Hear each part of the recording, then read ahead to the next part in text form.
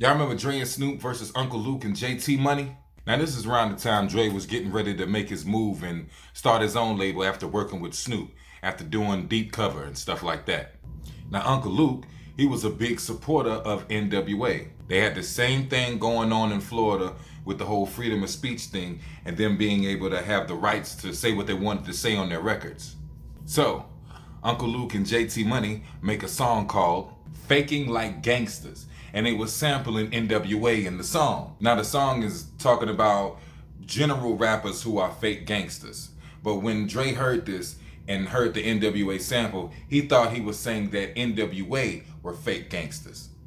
On the song Dre Day, Dre mentions it with the whole animosity made you speak what you spoke, and the rob you in Compton and what, slap you in Miami. Slam, forgive me, y'all. Now, after this, they do not know how big Uncle Luke is in the streets. He was known amongst football players, politicians in Florida. He was well known in the streets. Big. Fun fact, he almost got caught up on prostitution charges, but a state's attorney wrote a letter getting him out, okaying him. Luke and JT Money now drop Cowards in Compton. So it's hard for Dre and Snoop to go now tour in Miami and promote the Chronic album. So later on, Dogg Pound is now at a studio called Jack the Rapper in Atlanta. And they didn't think that they were going to run into Luke, but they do.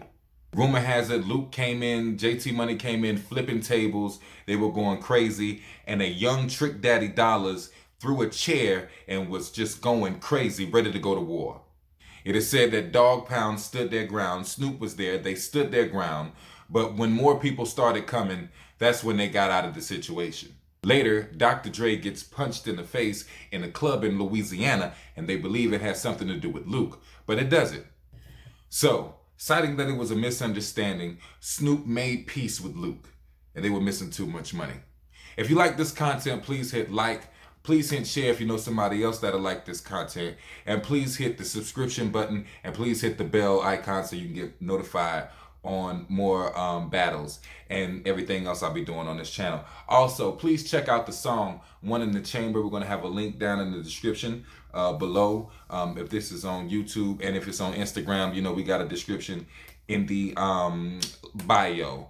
Also, yeah, appreciate y'all rocking with us. Hybrid803.com. Make sure you check that out for all things that I be doing, and all the way up, you know, all in one little spot for you, so you can check that out. Also, join the email list because I'm giving out free rapper tips from time to time.